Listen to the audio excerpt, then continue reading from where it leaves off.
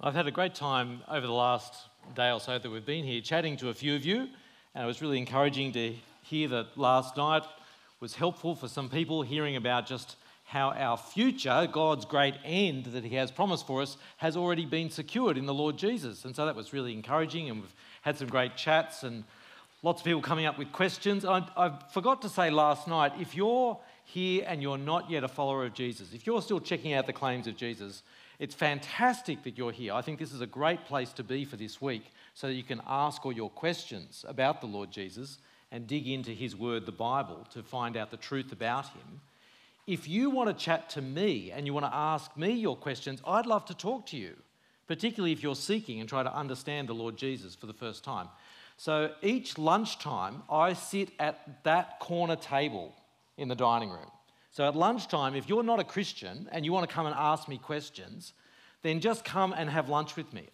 If you're a Christian and you've got lots of questions about predestination, don't come to me, right? I mean, you can come to me at breakfast and you can come to me at dinner and we've got question time tonight and you can go for your life. But at lunchtime, I'd love to chat to people who are still checking out the Lord Jesus. And so come and find me. I'm at the corner table just there over the divider, and I'd just love you to have lunch with me. If you're feeling a bit nervous, then just grab a Christian friend and say, let's go have lunch with Rowan. In that case, then they can come, but you ask your questions, okay? All right, that'd be great. So, and by the way, does anyone want to fill up my water bottle? Yes, oh, great, yes, education people. I've had all these conversations with education people because they keep saying, Rowan, could we fill up your water bottle? We'd love to fill up your water bottle. They don't want to talk to me at all. They just want to fill up my water bottle. Talk about no one left behind. I don't feel very loved by the education people. They just want my water bottle, Sam. They just want my water bottle. Anyway. No, it's someone actually filled it up on the way in before, so someone got there. So, yeah, that's right. Let me lead us in prayer. Heavenly Father, we thank you for your great plan of salvation, the great stream of your sovereignty in which we live our lives. We thank you for the great end that you have brought to reality in the Lord Jesus Christ. And we pray that tonight you would help us to learn how to live in these last days to your glory. Amen. When I was a high school kid, I lived down in the Shire for a while, and I remember driving through Rockdale on the Princes Highway, and there was an old man there, like old man, big beard man, who would stand on the side of the Princes Highway with a sign. And the sign read, not joking, "The end of the world is nigh," is near, coming, arriving. The end of the world is nigh. He was there every day. That's how he spent the last part of his life, standing on the side of the Princes Highway, holding up a sign, telling the world that the end of the world is coming. I mean, it's a bit of a cultural cliche. You know, fire and brimstone, end of the world is upon us, all of that sort of stuff. But from the Bible's point of view, he was not entirely off beam. The Bible is clear in terms of God's plans and purposes, that great river in which we find ourselves, we are indeed living in the last days. The technical word for what we've been looking at this week as we think about the end is eschatology. Eschatos is the Greek word for end. Eschatology, study of the end. The traditional eschatology topics are the four so-called last things: death, judgment, heaven, and hell.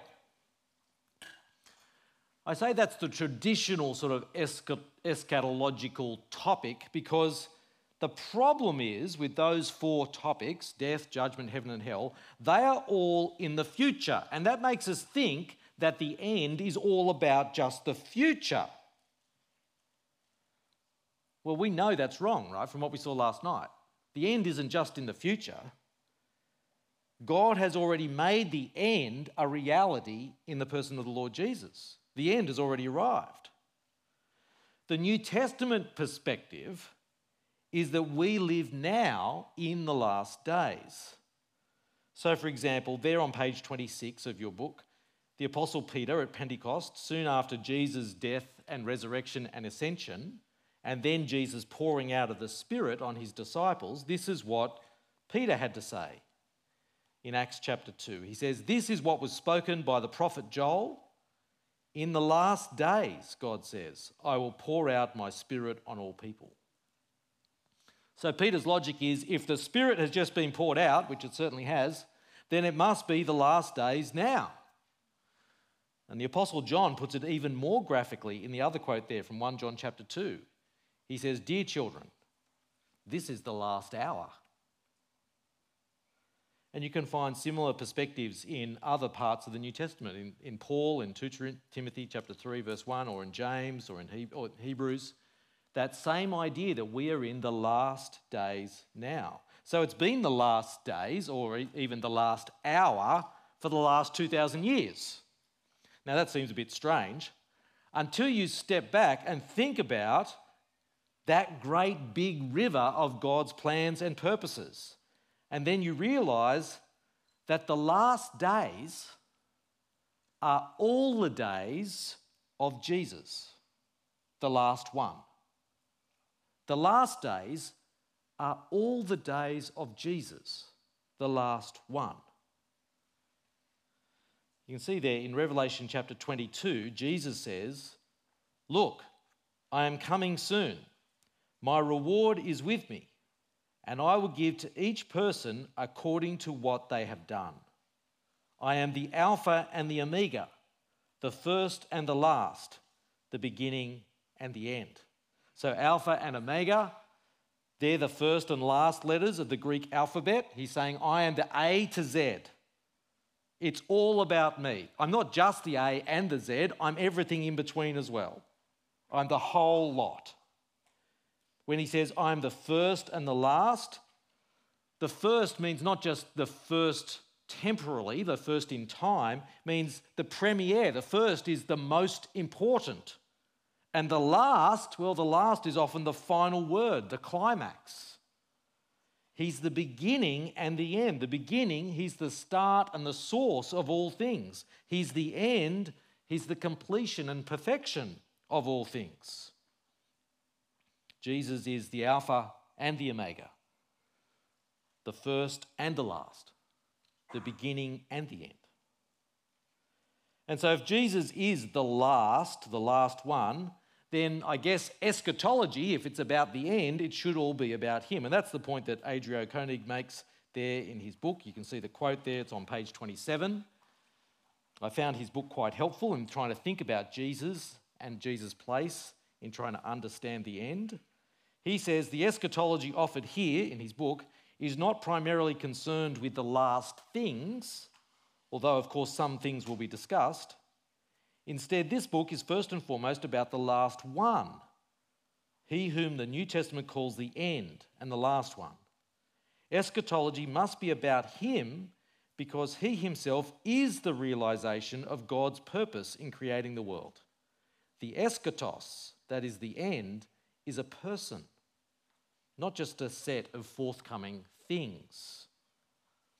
The end is a person. That's what we saw last night, Jesus Christ. Adrian continues in the next quote there. He says, "It is simply inadequate to speak of Christ as the centre, the hinge, or the turning point of history."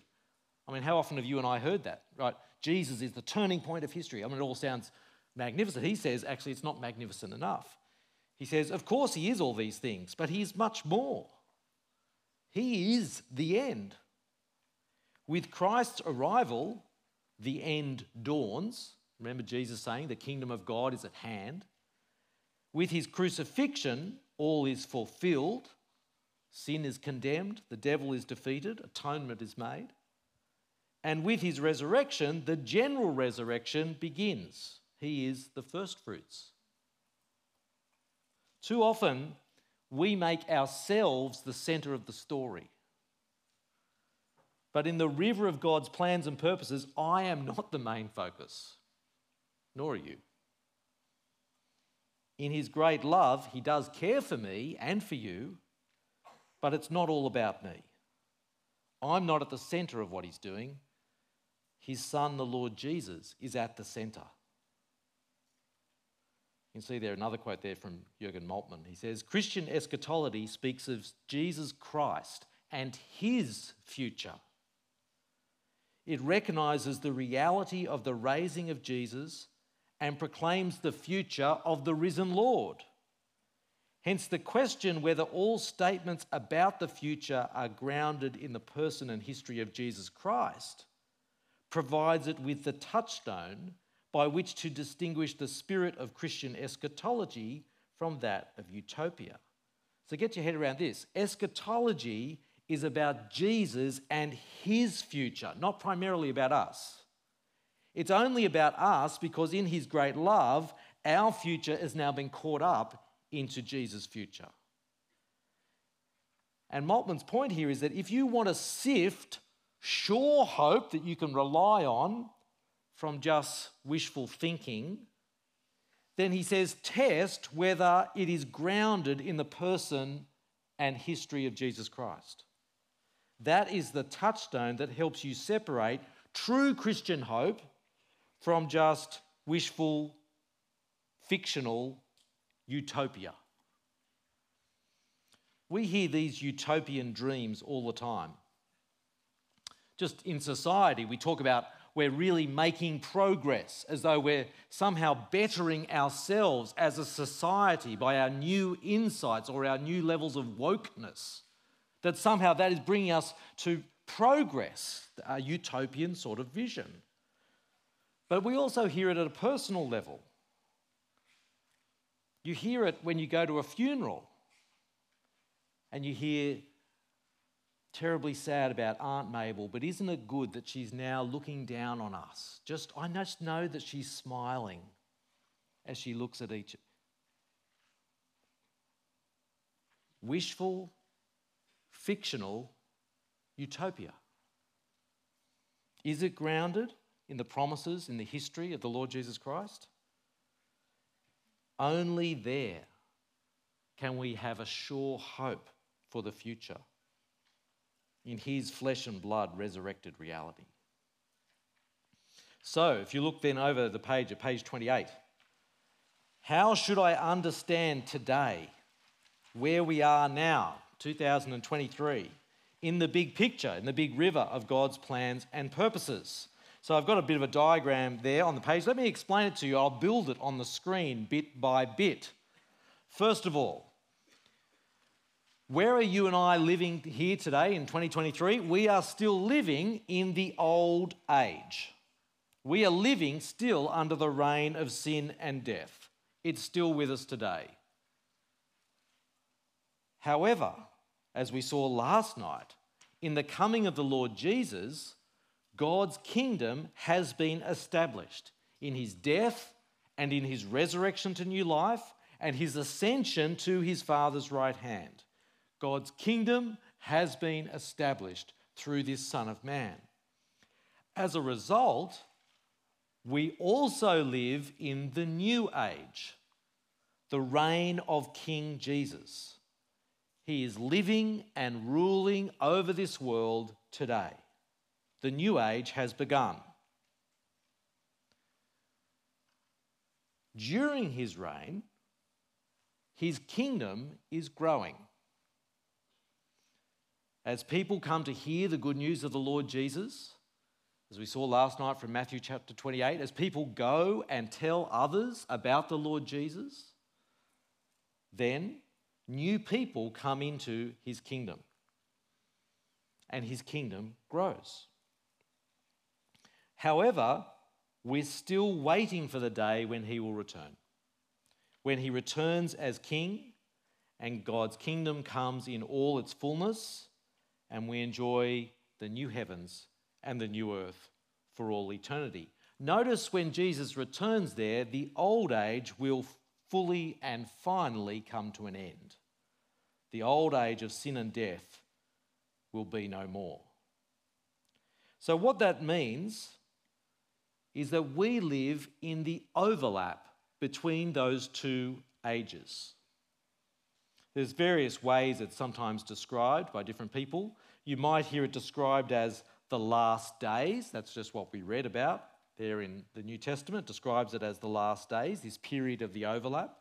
Or it might be described as the overlap of the ages, because the old age is continuing whilst the new age has already begun. Sometimes it's described as the now but the not yet. That is, we have some of God's promises. His kingdom has been established now, but yet we don't have the fullness of all of that kingdom. And sometimes in more technical writing, it might be described as the inaugurated kingdom of God. That is, God's kingdom has been established, it's begun, it's here, but it's not yet complete. It's been inaugurated. Now, why does all of this matter? Well, let me tell you. It matters because you need that big picture to make sense of your daily experience. You need that big picture in mind to make sense of your daily experience. Why am I still struggling with sickness or pain? Why are you burdened with period pain every month? Or chronic illness? Or long COVID? Or disability? Why does getting old mean getting frail? The answer to all those questions is because we live in the old age. We still live in that world in which sin and death reign. That's why I keep having to go to funerals. Because you and I still live in a world under the shadow of death. And if we forget that fact, and we overcook our eschatology such that we think the age of sin and death has already been removed and we can enjoy the complete fullness of God's kingdom now, then we're going to be wrong-footed by the reality of life. We're going to not understand, why would God let me suffer like this? Our grief will turn into anger against God. We'll get disillusioned with God. Will think he's not really good or loving or powerful. Because surely if Jesus really is king now, then my life shouldn't be like this. And it's not just hard things like sickness or illness and death. It's also, we'll struggle when we have to deal with the reality of sin in ourselves and others. If I overcook my eschatology, I might be shocked when others, including maybe especially other Christians, when other people behave badly. Or maybe when I find myself in a difficult ongoing fight against sin in my own life. I'll start thinking, hasn't Jesus dealt with the problem of sin? Why am I not experiencing freedom from sin in the way I imagine Jesus should give me?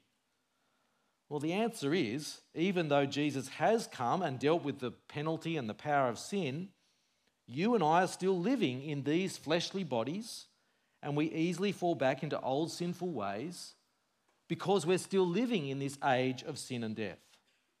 And if as a follower of Jesus you don't realise that reality, then your faith in Jesus can really be shaken by either the sin you have to battle with yourself, or when you see sin in others, or by the suffering you experience in this age where sin and death still reign. That's what can happen if we overcook our eschatology. The theological term is not overcooking your eschatology, it's having an over-realised eschatology, where you make the mistake of bringing what God has promised in the future too much into the present. Because the day will come, it will eventually come, when we are completely delivered from all sin and suffering. But that's not going to happen until Jesus returns and the kingdom comes in all its promised fullness. It's not what God has promised you now. So let's not overcook or over-realise our eschatology. But frankly, like any good meal, there's equally a problem if we undercook it or we under-realise our eschatology. I've had a few conversations today, as I said, where people have said, it was so good last night to know that the end has already been achieved in the Lord Jesus. Yes, exactly. The end is not speculative or in doubt. It has already become a reality in the living Lord Jesus, and he's achieved it for us. That's good news. And if you forget that fact, or you ignore that fact, you're going to lose a whole bunch of joy and assurance and confidence and hope that God actually wants you to have, especially while you continue to live in this old age waiting for Jesus to return. If you undercook your eschatology and you forget that the new age has already begun through the death and resurrection of Jesus, you will feel helpless. You will feel trapped in the face of sin. You'll feel depressed and literally without hope, hopeless in the face of suffering. Because who in themselves has the strength to endure through 50, 60, 70 more years of grief? Do you have that in you?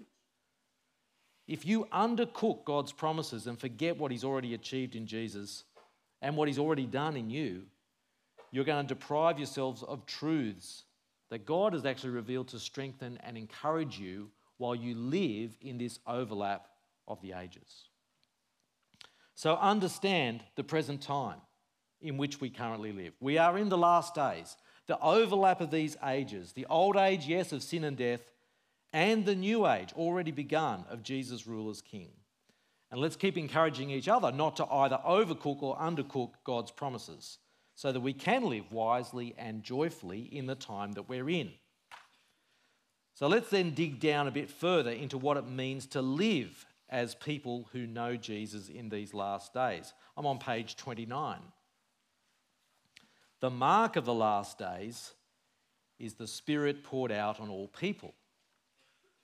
Bit of a backstory here. What was the problem in Old Testament Israel throughout her entire history? We saw this in Talk 1 yesterday. Well, it's the same spiritual disease, the same spiritual perversity that infects every human heart. They were hard-hearted towards the one true living God. Though He chose them as His people, though He rescued them out of slavery in Egypt, they refused to worship Him as God. They rejected His word and His way. So to fix that problem, God was going to have to do something internally. He was going to have to do something in His people, individually. And that indeed, because He's good, is what He promised to do. Have a look there on your page, Ezekiel 36. Just one example of this promise in the Old Testament. The Lord says, I will give you a new heart and put a new spirit in you. I will remove from you your heart of stone and give you a heart of flesh. And I will put my spirit in you and move you to follow my decrees and be careful to keep my laws. Then you will live in the land I gave your ancestors. You will be my people and I will be your God. You can notice there, just in that final couple of sentences, echoes of the 6 Ps we saw that picture the end. God's people in God's place, enjoying God's presence. His presence in this case is His Spirit within them. Now the key there to that promise is that all of God's people will have His Spirit within them. And as a result, they will want to follow Him. This is how God will solve the hard-hearted problem. That's the promise. Fast forward then to the coming of the Lord Jesus. After His resurrection, Jesus makes this very significant promise to His disciples. There on your page in Acts chapter 1, verses 4 and 5. Jesus gave them this command. Do not leave Jerusalem, but wait for the gift my Father promised, which you've heard me speak about. For John baptized with water, but in a few days you will be baptized with the Holy Spirit. So God the Father promised it, I've spoken about it, and now the Holy Spirit is about to come upon you. That promised Holy Spirit from Ezekiel 36. And sure enough, that's what happens. At Pentecost, just after Jesus ascended, the Holy Spirit came on all of Jesus' followers. Peter's explanation is there on your page, recorded in Acts chapter 2. Peter told the crowd, God raised this Jesus to life, and we're all witnesses of it. Exalted to the right hand of God, He's received from the Father the promised Holy Spirit and has poured out what you now see and hear. So 2 significant things about the pouring out of the Holy Spirit onto Jesus' disciples. First of all, the experience of that Spirit is the first taste of the new age. The experience of the Spirit is the first taste of the new age. You can see that there at the bottom of the page, Romans chapter 8, verse 23. Paul writes, we have the first fruits of the Spirit. That is, your experience of God's Holy Spirit in your life is a genuine taste of the new age that has dawned through the resurrection, death and resurrection and ascension of the Lord Jesus. The Spirit is a first fruit of the greater harvest that you will experience. More on that tomorrow night. He's like the first mango of the season. You know when the mangoes finally arrive in the fruit market or Woolies or Coles, you get there and there's that, they're ridiculously expensive, but it's the first mango of the season. And that's okay because, you know, once I have that mango, God willing, there are many, many more mangoes to come, right? And the prices will go down. That is, the harvest comes once you've had that first mango. The Spirit in your life is just the first fruit. It's the first mango of a much greater harvest that God is going to bring to you. That's what we'll explore tomorrow night. But the second thing about the Spirit is that the Spirit is God's deposit in you, guaranteeing everything else that is still going to come. Have a look at the second passage there on your page from Ephesians chapter 1. Paul writes, and you also were included in Christ when you heard the message of truth, the gospel of your salvation. When you believed, you were marked in him with a seal. That's not a type of seal, right? That you were marked not with a seal, but you were marked with a seal, like a stamp. You were marked with a seal, the promised Holy Spirit, who is a deposit guaranteeing our inheritance until the redemption of those who are God's possession, to the praise of his glory. The Spirit is God's deposit in you that guarantees your future. If you have any doubts that God will keep his promises to you, then remember, God has put down a guarantee. He's put his Holy Spirit into your heart. Gordon Fee wrote a very fat, big book investigating every reference to the word Spirit in the letters of Paul in the New Testament. It's about literally 900 pages long. Anyway, you're jumping in at his conclusion here. Page 805. He says, I have regularly referred to the Spirit as the eschatological Spirit. The gift of the outpoured Spirit meant that the messianic age had already arrived. The Spirit is thus the central element in this altered perspective, the key to which is Paul's firm conviction that the Spirit was both the certain evidence that the future had dawned and the absolute guarantee of its final consummation. That the Spirit has been poured out into your heart, if you're a follower of the Lord Jesus, that is a sign of the last days. That is a mark that we are living in the last days and that Jesus is King. Well, how does all of this relate to the end? Last night we saw how Jesus achieves the end in himself, but that he does it for us, in our place as our representative. But the problem of sin within us, well, Jesus dealt with the consequences of sin in his death and resurrection, but what about the ongoing battle with sin that we all face? That's why Jesus achieving the end for us is not enough. Sounds strange to say, but Jesus' work in his death and resurrection is not enough to save us. He also has to do a work in us to transform us, make us new. That's what he does by pouring out his Spirit into the hearts of all of his followers. So how does the Spirit achieve the end in us? You can see there on page 30, the Spirit grants us understanding, faith, and new birth.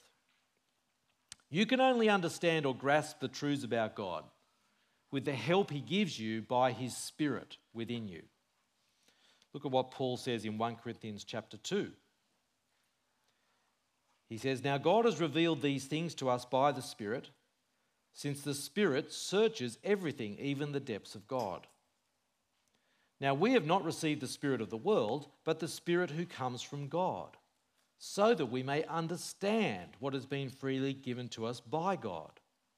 But the person without the Spirit does not receive what comes from God's Spirit, because it's foolishness to them. They are not able to understand it, since it is discerned spiritually," or I would say with a capital S, spiritually, by means of the Spirit. That's how you understand the things of God. Without God's Spirit, you won't understand. John Calvin has a beautiful little illustration there on your page. He says, "Indeed, the word of God is like the sun, shining upon all those to whom it's proclaimed, but having no effect among the blind. Now, all of us," he says, "are blind by nature in this respect. Accordingly, it cannot penetrate into our minds unless the Spirit, as the inner teacher, through his illumination, makes entry for it." So it's the Spirit that grants us understanding of the truths of God about Jesus. But not just understanding. Trusting yourself to God in faith, in response to what you've understood, is also only possible through the Spirit generating faith in you. You can see what Paul says in 1 Corinthians 12 verse 3. He says, "No one can say Jesus is Lord except by the Holy Spirit." Now, of course, you can say the words Jesus is Lord. That's not what he means. You can't say it and mean it as a statement from your own heart unless God's Spirit is at work in you. God's Spirit grants you understanding, God's Spirit generates faith, and God's Spirit brings new birth. There's a passage there on your page from John chapter 3. The context is that Jesus is having a conversation with a Jewish religious leader, Nicodemus. The conversation is about how one enters the kingdom of God. Jesus' answer to Nicodemus was, "Well, you have to be born again." That was very confusing, understandably, to Nicodemus. What do you mean, born again? That sounds like a physical impossibility. Then Jesus clarifies, "I'm not talking about physical rebirth, I'm talking about a spiritual rebirth." He says there, "Very truly I tell you, no one can enter the kingdom of God unless they are born of water and the Spirit. Flesh gives birth to flesh, but the Spirit gives birth to spirit. You should not be surprised at my saying you must be born again." So to be part of God's kingdom requires internal new birth, internal regeneration, a completely new start. Jesus describes it as being born again of water and Spirit. Of water, I take it that's a reference to Christian baptism, which is an outward sign of an inward repentance and faith. Jesus is not actually saying you have to be baptized with water to be saved or to become a member of the kingdom of God. He's saying the proactive personal commitment of repentance and faith that's given expression in baptism, you have to make a personal commitment. You can't just become a Christian without choosing it. It requires a decision. But also have to be born of the Spirit.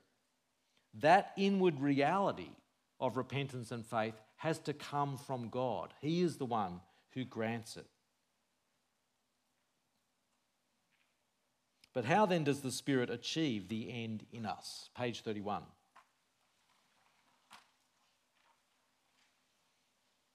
I want to think about this in two ways. First of all, I want to think about how does the Spirit achieve the end in us individually? And then about halfway down the page, we're going to think about how does he do it in us together. First of all, how does the Spirit achieve this end in us individually? Well, first and foremost, because of the work of the Spirit, we are a new creation in Christ Jesus. In 2 Corinthians chapter 5, verse 17, you read there, "If anyone is in Christ," Paul says, "the new creation has come. The old has gone, the new is here." When anyone becomes a Christian, the new creation has arrived in the present. You are genuinely a new person when you become a Christian. You're still you, but you have been fundamentally changed at the deepest level. The promised new creation has arrived and it's you. It's not something now merely in the future. What's so new when you become a Christian? Well, your old addiction to rejecting God's word and way, your old commitment to refusing to worship God, that's gone. You might slip back into those old foolish habits from time to time, but that slavery to rejecting God, that perverse addiction to ignoring Him to our own harm, that has changed.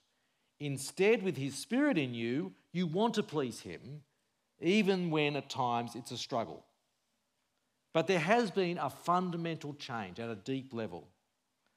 You might look like the same old car, but under the hood, you've been entirely upgraded and renewed with a new engine. You might look like the same old house on the outside, but inside it's been gutted and redesigned by God Himself for Him to live in. That's you if you're a Christian person. The new creation has come. The old is gone. The new is here. Now, what this means, even though we live in the old age where sin and death reign, what it means at a personal level is that sin and death no longer rule over me or anyone who's a follower of the Lord Jesus. The Spirit, through His personal inward transformation, has freed us from sin and death's rule. You can see what Paul says about that in Romans chapter 8, verses 7 to 9. He says, "Therefore there is now no condemnation for those who are in Christ Jesus, because through Christ Jesus, the law of the Spirit who gives life has set you free from the law of sin and death. The mind that is set on the flesh is hostile to God, for it does not submit to God's law. Indeed, it cannot. Those who are in the flesh cannot please God. You, however, are not in the flesh, but in the Spirit, if in fact the Spirit of God dwells in you." According to this passage, there's only two types of people in the world: people who are bald and people who have bad heads. That's it? No, that's not what it says. There's only two. You've heard that joke, right? God only made so many perfect heads and the rest He had to cover with hair. Okay, all right.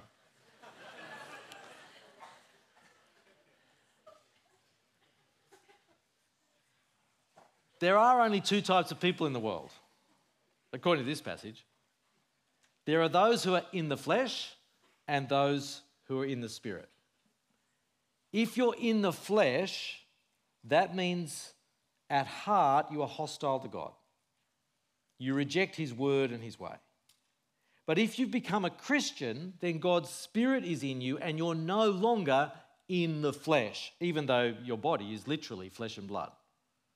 You have had that fundamental change. You are now in the Spirit because the Spirit is in you. So what does that mean for living now in the last days? Well, it means you should follow the Spirit's leading.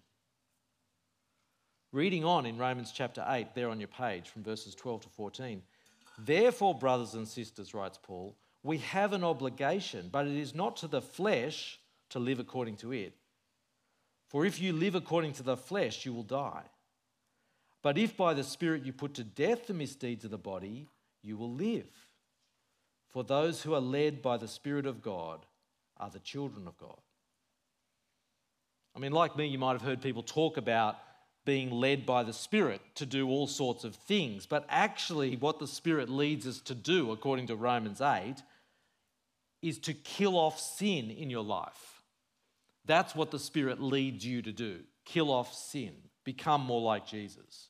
Every time you resist temptation and do what's right, that's you putting sin to death in the power of the Spirit. The way to live wisely in the last days is to follow the Spirit's leading and put sin to death in your life. And in that way, The end is being achieved in us. The idea that we're new creations in Christ with the blessing of his Spirit, that has big implications for your life. It has big implications for what it means to live life to the full when time is short.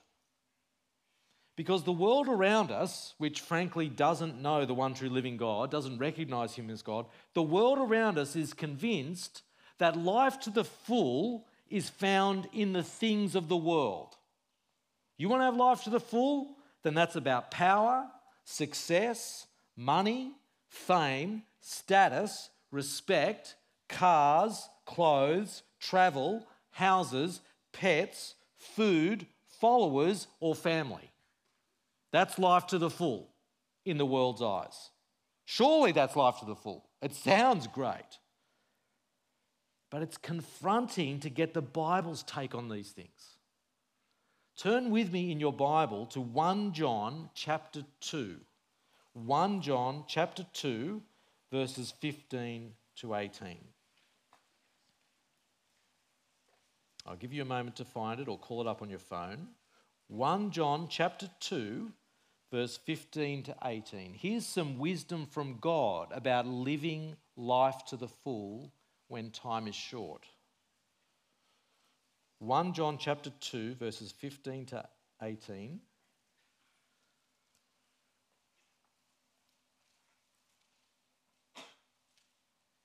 John writes, "Do not love the world or anything in the world.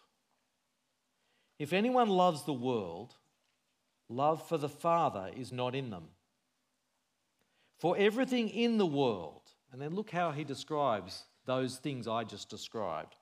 "Everything in the world, the lust of the flesh, the lust of the eyes, and the pride of life, comes not from the Father, but from the world. The world and its desires pass away, but everyone who does the will of God lives forever. Dear children, this is the last hour." Notice how it describes the things in the world. The lust of the flesh, the worldly longings that we can entertain, whether that be for power or prestige or status or sex. The lust of the eyes, the things we want to take for ourselves, whether it be money or wealth or houses or whatever others might have. And what he says, the pride of life. Pride that comes from your achievements in life or from what you have or have done. Those lusts and pride, he says, are from the world. They're not of God. Moreover, this world and its desires are passing away. Indeed, he says, this is the last hour. It's the one who does the will of God, he says, who follows the Spirit's leading and puts sin to death. That's the one who lives forever. Life to the full is found in doing the will of God, not in pursuing the things of the world. It's especially so since this world and its desires is passing away. Time is short. Now, that might seem like actually a really hard thing to believe, that life to the full is not found in all of those worldly things. So let's bring it back to the Lord Jesus as a case study. Did Jesus live life to the full? I mean, you probably want to go, well, the answer is probably yes. I mean, he's Jesus. So yes, he lived life to the full. Well, hang on. It actually doesn't seem like he did. He was hated. He was persecuted. He had no place to call home. He was falsely accused, and he was executed with criminals in a most brutal way.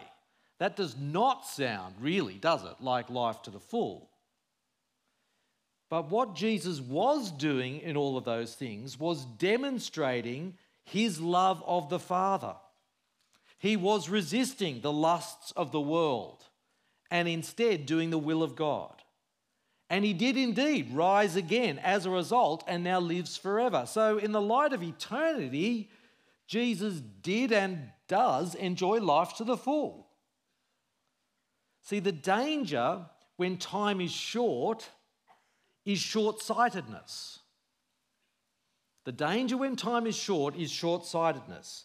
Hand up if you are actually short-sighted. No shame on my work life. Hand up if you're yeah, be proud. Short-sighted, yeah.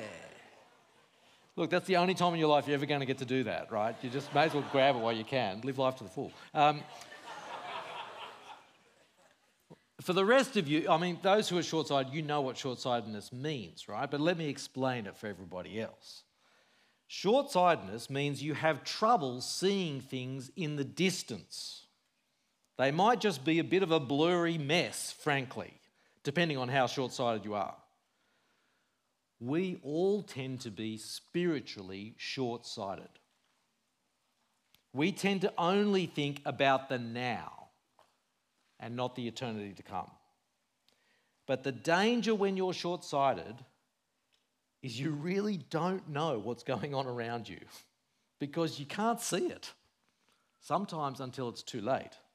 I know a woman who is quite short-sighted, and when she was a kid, before she had contacts, like many others, she played netball for a local team. Except that because she was quite short-sighted and didn't wear contacts, she often didn't see the ball coming towards her on the court until the very last second. Let me tell you, she developed very fast reflexes. Where's the ball? Oi! Okay, right, like over and over and over again. High adrenaline, those netball games. But see, sometimes you don't have time to react. Eternity is coming. Can you see it? No? Eternity is coming. Can you see it? Or are you short-sighted? Are you throwing yourself after the things of this world, the lusts of the flesh, the lust of the eyes, the pride of life, hoping that in them you will somehow know life to the full? Please don't be so foolish. Put in the contacts of God's word. Put on the glasses of what he has revealed here to us so that you can see what's coming. For this world and its desires is passing away. It's the one who does the will of God who will live forever.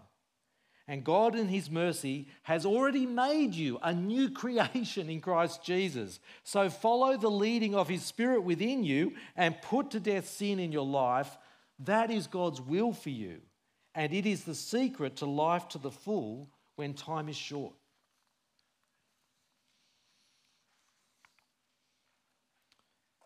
Let's then think about how the end might be achieved in us together.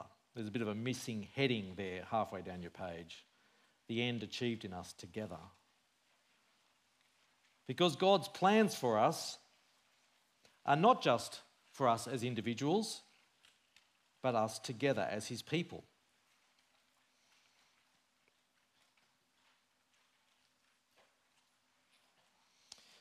So my question to start with is, what is the church? That is, when Christians gather together in community, how should we think about our life together?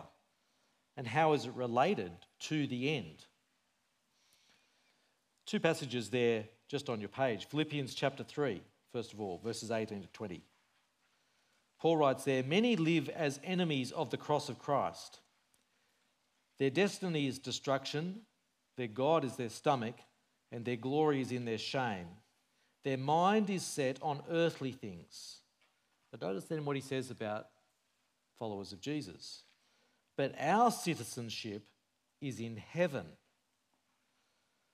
So we live here, but we belong somewhere else. Our citizenship is from another place. Peter expresses something very similar in 1 Peter chapter 2. He says, "Dear friends, I urge you as foreigners and exiles to abstain from sinful desires which war against your soul. We're strangers here, living away from our home." Now, some of you know well what that's like, right? Maybe you're an international student. You know what it's like to be a foreigner and maybe not an exile, but someone whose citizenship is from another place. Or maybe you've lived overseas for some extended period of time and you have a bit of a sense of what it means to be a foreigner. It means that this culture that I'm in and its ways, it's not my home. Well, that's the case for us together as Christians. This world and its ways is not our home. This world and its ways is not our home. So what does that mean for us as Jesus' church? Well, I've got a bit of a summary there on your page, how I think that the Bible teaches us about the church, and it'll come up on your screen. You can fill in the blanks. What is God's church? This is page 32. The church is a spirit-empowered, eschatological outpost, living the vision and values of Jesus' coming kingdom. What is the church? It's a spirit-empowered, eschatological outpost. We're living the vision and values now of Jesus' coming kingdom. And we're doing that in the midst of the world. We're not living the vision and values of the world around us. We stand out by living the vision and values of Jesus' coming kingdom in the power of his Spirit. Now, that will make us stand out in all sorts of ways. I'm just going to pick on two as we come to an end tonight. Two ways where I think if we live the vision and values of Jesus' coming kingdom, if we do that together, we will look really, really different to the world around us. We will stand out markedly as Jesus' followers. The first way is by showing a love that reaches across worldly boundaries. Our world is extremely parochial. It loves only its own, people who are the same as them. But that's not the vision of Jesus' coming kingdom.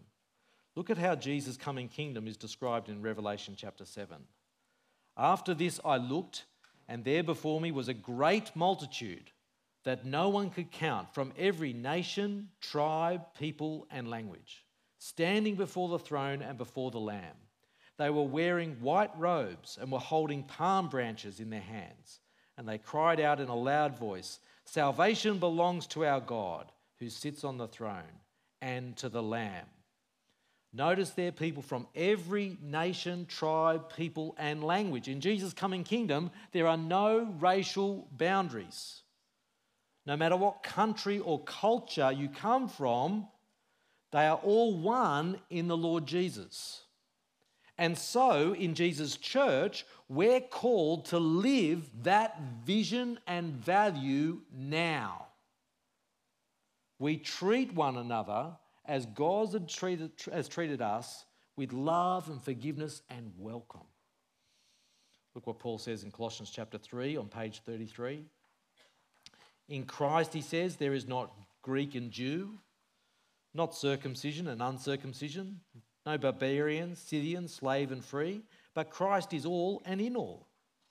Therefore, as God's chosen ones, holy and dearly loved, put on compassion, kindness, humility, gentleness and patience, bearing with one another and forgiving one another if anyone has a grievance against one another.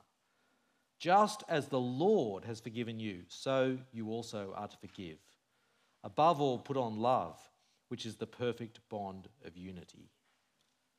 The vision is of God's people gathered together across all racial boundaries, and so we live that value and vision now amongst God's people.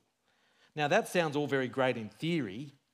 My question is, how do we actually do that in practice? What are you like at relating to and loving those in Christ who are very different to you? Our world is deeply suspicious of people who are different. That's why there's racism and ageism and ableism and classism. That's what we experience in the world, and you've probably experienced that in the world. But amongst God's people, his new creations in Christ, our experience should be radically different because we're living the vision and values of Jesus' coming kingdom. Sometimes I think maybe we don't help ourselves because we organise our Christian communities on homogeneous lines, whether that be cultural or linguistic or ageist even. So all the oldies go to church in the morning, and then the families after that, and then the young hip people at night. That's how we do church, right? Even on campus, the international students, they go over to Focus, and the local students, they're in other faculties. Or we go the undergraduates here, and we put the postgraduates and staff over there. Or even the faculties, the art students over, we don't have to trouble them with the engineers who are over there, or the ACES community. We probably don't help ourselves, do we, by splitting up like that? Now, there are clear advantages of splitting up like that. It makes connecting and communicating easy because you understand where each other are coming from. There's great strengths for evangelism because we know how to reach people who are similar to me or to you. So there's pragmatic advantages, but there are at least two significant dangers that we have to be mindful of. First of all, when we do that, split up like that, we can forget the wonder and the beauty of the multicultural kingdom of God, with people from every nation and culture praising God together. Isn't it great singing in our different heart languages together? And if we lose that vision, we may stop being the people that God has called us to be. And we start just looking the same as the rest of the world.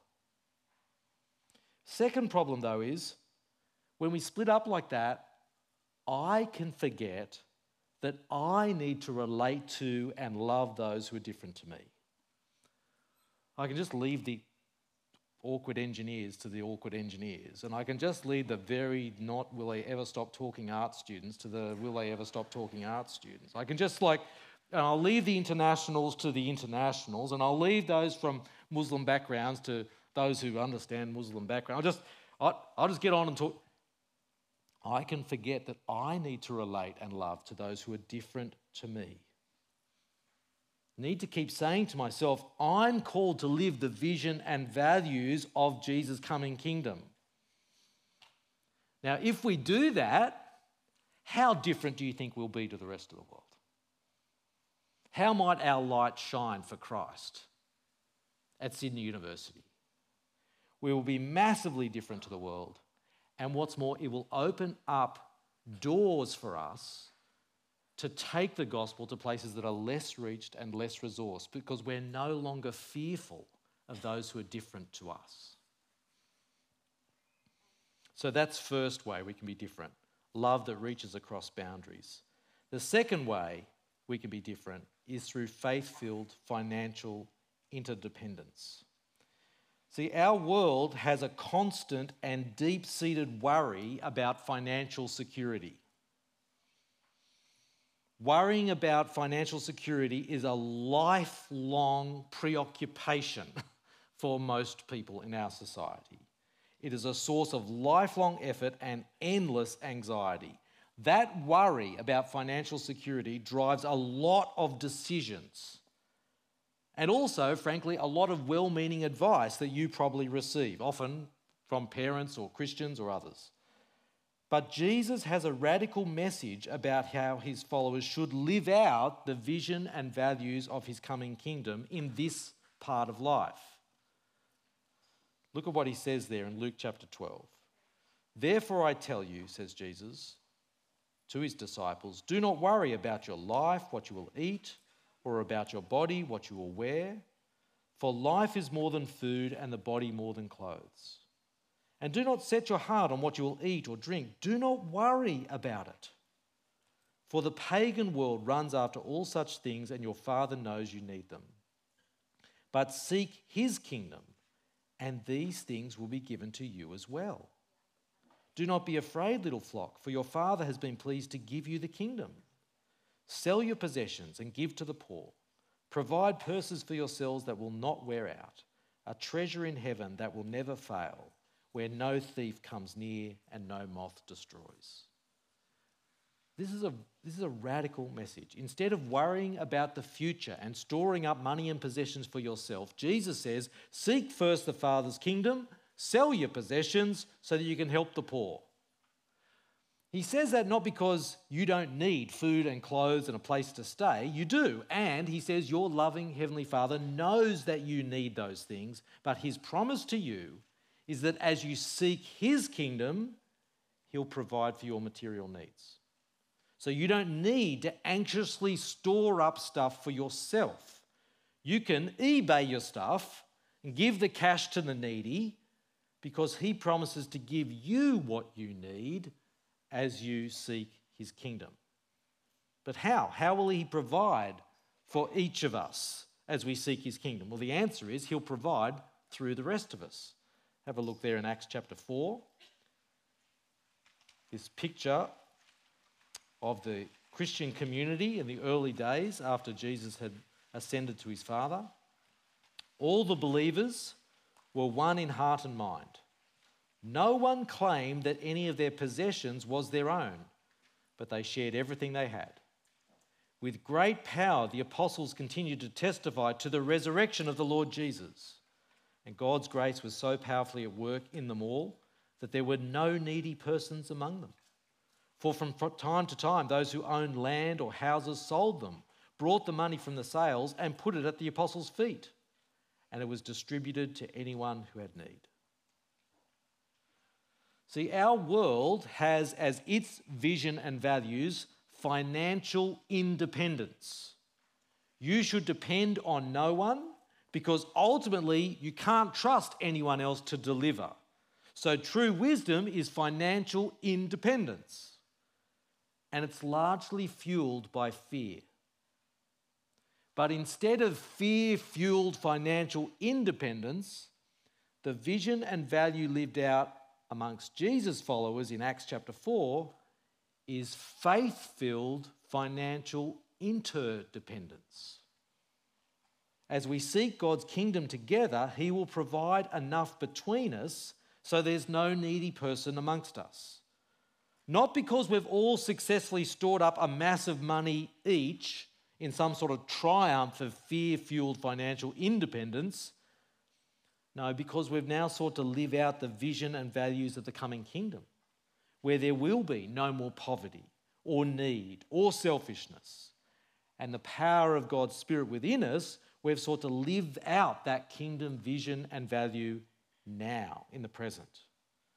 Because by God's grace, we are his Spirit-empowered eschatological outpost, living the vision and value of Jesus' coming kingdom in these, the last days. Well, I've probably given you a fair bit to chew over tonight, I reckon. So I'm going to give you 3 minutes just to jot a few things down there in the response wheel. Something, maybe a new thought, something that you're thankful for, a question that you have, a response you'd like to make, and maybe some good news to share. And then we'll sing our final song.